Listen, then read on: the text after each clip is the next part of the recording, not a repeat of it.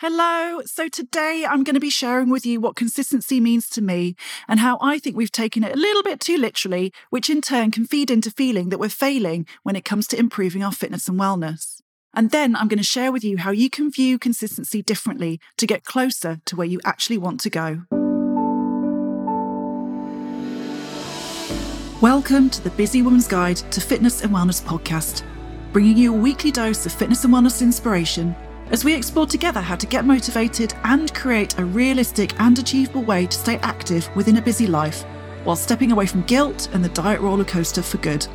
Together, we'll unpack some of the myths and unhelpful messages from the traditional fitness and diet industry so that you can find a better, kinder, more helpful way to fit exercise and wellness strategies into your life, improve your confidence and feel amazing. I'm your host, women's fitness and wellbeing coach Alex Hubble, founder of ChickFit, mum of two, and a firm believer that exercise and eating well can go hand in hand with chocolate, wine, and lots of rest to create a happy life. You can find out more about me at chickfit.co.uk or head to my social media channels at AlexChickFit. Hello. So today is my very first podcast episode. It is something I've been thinking about doing for quite a while and for some reason now just seemed like the right time. I think I realised that I've got quite a lot to say about fitness and wellness and that what I do have to say doesn't necessarily fit into the classic conversation around getting results and pushing harder and the whole no excuses approach. And this really comes out of my experience over the last 8 years of working with women through my own fitness and wellness business, ChickFit, as well as my experience as a mum of two and a working woman actually as well. And I feel that for most of us, and most of my clients are mums because of the specialist work that I do, the regular diet and fitness industry just isn't serving us. You know, it's become really obvious to me over the years that so many of us are trying to live up to a really impossible ideal. And yet, quite often, in spite of years of dieting and trying and failing to create a regular fitness routine, we're still not happy with where we are. We've got young kids, we're working, we've got busy lives. And on top of that, we're putting so much pressure on to look like we did before we had babies, or in fact, look even better than we did before we had babies. And, you know, when I work with women who have been on that roller coaster for years, which I was myself, you know, I certainly did my fair share of diets in my 20s and early 30s. And almost the more that I've worked with women on this, the more it has turned me away from that and made me realise that it wasn't serving me and it's not serving them either. And certainly over the last few years, I've started to really change my approach to much more of a, body positive approach, much more of a approach where we can be a bit more realistic about what we achieve and how we achieve it. And while I really love being in the fitness world, I also don't love a lot of aspects of it. Talk of getting your bikini body, the fact it so often seems to centre around how we look, all of the no excuses approach, that feeling that, if we're not on a diet, then we're not in control, essentially. And because I've worked with a lot of my clients on healing, both healing bodies post-birth, but also healing their relationship with their bodies and themselves, I've come to realise that this conversation just has to change. We literally have no choice. We have got to change this conversation. And I think particularly having a 12-year-old daughter myself, I'm ultra aware of that. And I don't want to see her go down the same road that I did, where I felt unhappy with my body for years and years. And I spent years dieting and actually still never getting to where I wanted to go to. So that's what this podcast is all about. We're going to be busting through some of those things, some of those myths and ideas that are at best unhelpful and I think at worst are really damaging to us. And instead of setting us up for success, it damages our faith in ourselves, our confidence in ourselves. And I really want to find a way of helping women that really honours who we are and what we actually need rather than what we actually think that we should do. And that's why I wanted to start off talking about the idea of consistency today. It's one of those myths of the fitness and diet industry that I feel we really need to challenge. And particularly as women, because we are, after all, subject to our monthly cycle, this idea that we can be consistent every day or every week just doesn't actually serve us particularly well. We're trying to live in a man's world, I think, where, they have a 24-hour hormone cycle. We have a 28-day hormone cycle. And sometimes we don't feel like going for a run. We don't feel like hitting the gym. We want to sit on the sofa and eat chocolate. And, that's okay. And yet because we do that, we feel bad because we've then not being consistent with our routine. So when I'm talking about this kind of consistency, it's the idea that we can eat the same stuff or a set number of calories each day or week, or that if we don't do a certain number of workouts a week or a certain type of workout, then essentially we're failing. And I see it over and over and over again. So many women will launch into yet another new fitness regime, and they'll just be disappointed a few weeks later because they haven't been consistent enough, because they went hell for leather that first couple of weeks. They did 5 workouts a week. They feel amazing. And then something happens. They have a project at work. One of the kids gets sent home from nursery with a cold. Stuff gets in the way. Life happens. And then, of course, we don't do what we did the week before. And we start to think, well, what's the point? I obviously can't keep this going. And I think that we are, we're very much in a quick fix society. We want the quick win. And I feel that this idea that we have to do the same every single day, every single week is really, really damaging to our motivation, our self-esteem, and our belief in ourselves as well. Because ultimately, the more we do this and fail, and I put fail in inverted commas, the less we actually trust in our abilities to carry through. It's kind of like if we don't see the quick result, it's just not worth continuing with the effort. And of course, we don't blame the method, we blame ourselves. We say, well, it's my fault. I don't have the willpower. I can't do this. I'm not good enough to do this. I'm not fit enough, or whatever it might be that we think about ourselves. This just compounds it. And we keep telling ourselves over and over and over again that we are the problem.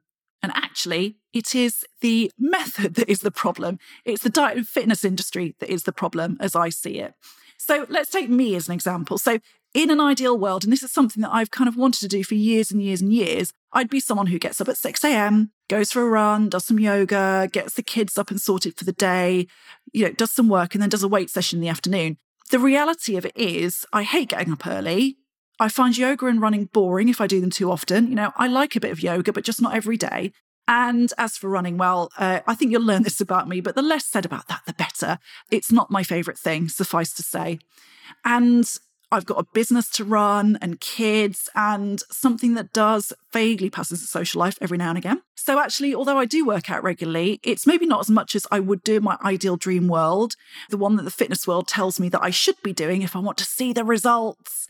But actually, that's okay for me in the here and now. And I understand as well that some weeks I'm going to do lots of workouts and I'm going to feel great. And I'm going to have the energy for that, and it's going to feel amazing, and I'm going to feel strong. And then 2 weeks later, I'm just going to want to lie on the sofa and I want to slow down, and nothing feels like it did a couple of weeks ago.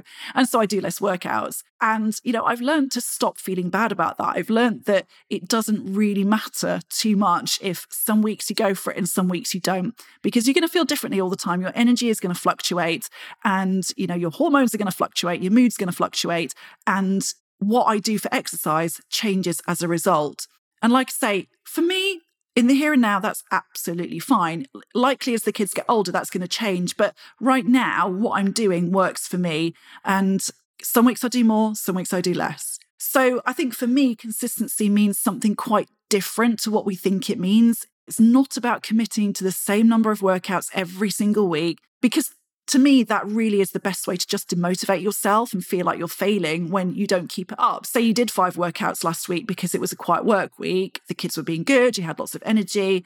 And then this week you're on a deadline and you're premenstrual and you just did 1 workout. And for a lot of us, that would be a really slippery slope to giving up, because it feels like a failure of that consistency.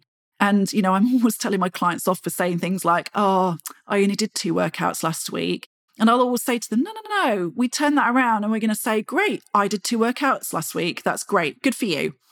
And for me, that consistency is about the long term. It's about knowing that some weeks you're going to have an amazing week and work out every single day. Sometimes you're not going to work out at all. And sometimes you're going to be somewhere in between the two. But what actually matters is that we are consistent over the long term, that we can capitalize on the times we can do more, but we're not disheartened by the times when we can do a little bit less. And it's also about being consistent with what is realistic for us and bringing that into the mix as well. So, literally nobody out there lives your life. So you've got to create something that works for you in the here and now, not what that person on Instagram does or what that fitness trainer tells you need to do or what it says in that fitness program or that diet program. And you know what? It may not be perfect. You might not be able to be consistent 100% all the time. But for me, as long as you're doing something and it's working for you and that it's fitting into your life, then that really has got to be better than nothing, hasn't it? So I hope that's helped you to think a little bit differently and kind of unpack the idea that you need to do the same thing each and every week. You know, for me, it comes into food as well. You know, the idea that we could eat the same number of calories every single day. I don't know about you, but some days I'm quite happy to just eat 3 meals a day, and that perfectly satisfies me. Other days I'm hungry every 2 hours. And I think that when we limit ourselves and when we tell ourselves we must be consistent every single day, then we're not honouring ourselves. We're not honouring our bodies and what our body needs and how our bodies feel. And that, again, leads us on that slippery slope. So I think that we need to think a bit differently about consistency. We need to think about consistency as being something that we do in the long term rather than the short term. And that in doing that, we are going to help to keep ourselves motivated. We're going to keep ourselves going. And we're also going to be able to be that little bit kinder to ourselves and that little bit kinder and more mindful of what our body actually needs at any given time. So thank you so much for joining me today. I really hope that that has given you a bit of food for thought and that you can start to maybe think about your fitness and wellness routine in a slightly different way, in a way that's a bit more flexible to your needs and to your life and to all of the other things that you've got going on. I have totally loved being here with you, and I really, really hope you're going to join me again next time. I just wanted to take a moment to tell you about a little something I've got coming up for you. On the evening of Monday, the 24th of May, I'm going to be running a Motivation Reboot workshop, and I would love for you to join me.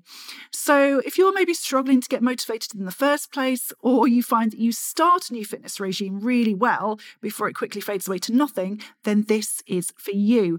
I'm going to be talking all about how to get motivated, the things that hold us all back. I'm going to give you my number one tip for getting started. We're going to talk about why motivation fades, and we're going to talk about how to keep hold of it for longer. And the great thing is you can apply this to all parts of your life. All you're going to need is 45 minutes, a notebook, a pen, and the willingness to bust through some of the things that are holding you back. Head to chickfit.lpages.co/motivation-reboot, or you can find the link in the show notes, and I will see you there. Thank you so much for joining me today for the Busy Woman's Guide to Fitness and Wellness. Don't forget to come over and join me on my social media channels @AlexChickFit for plenty more inspiration.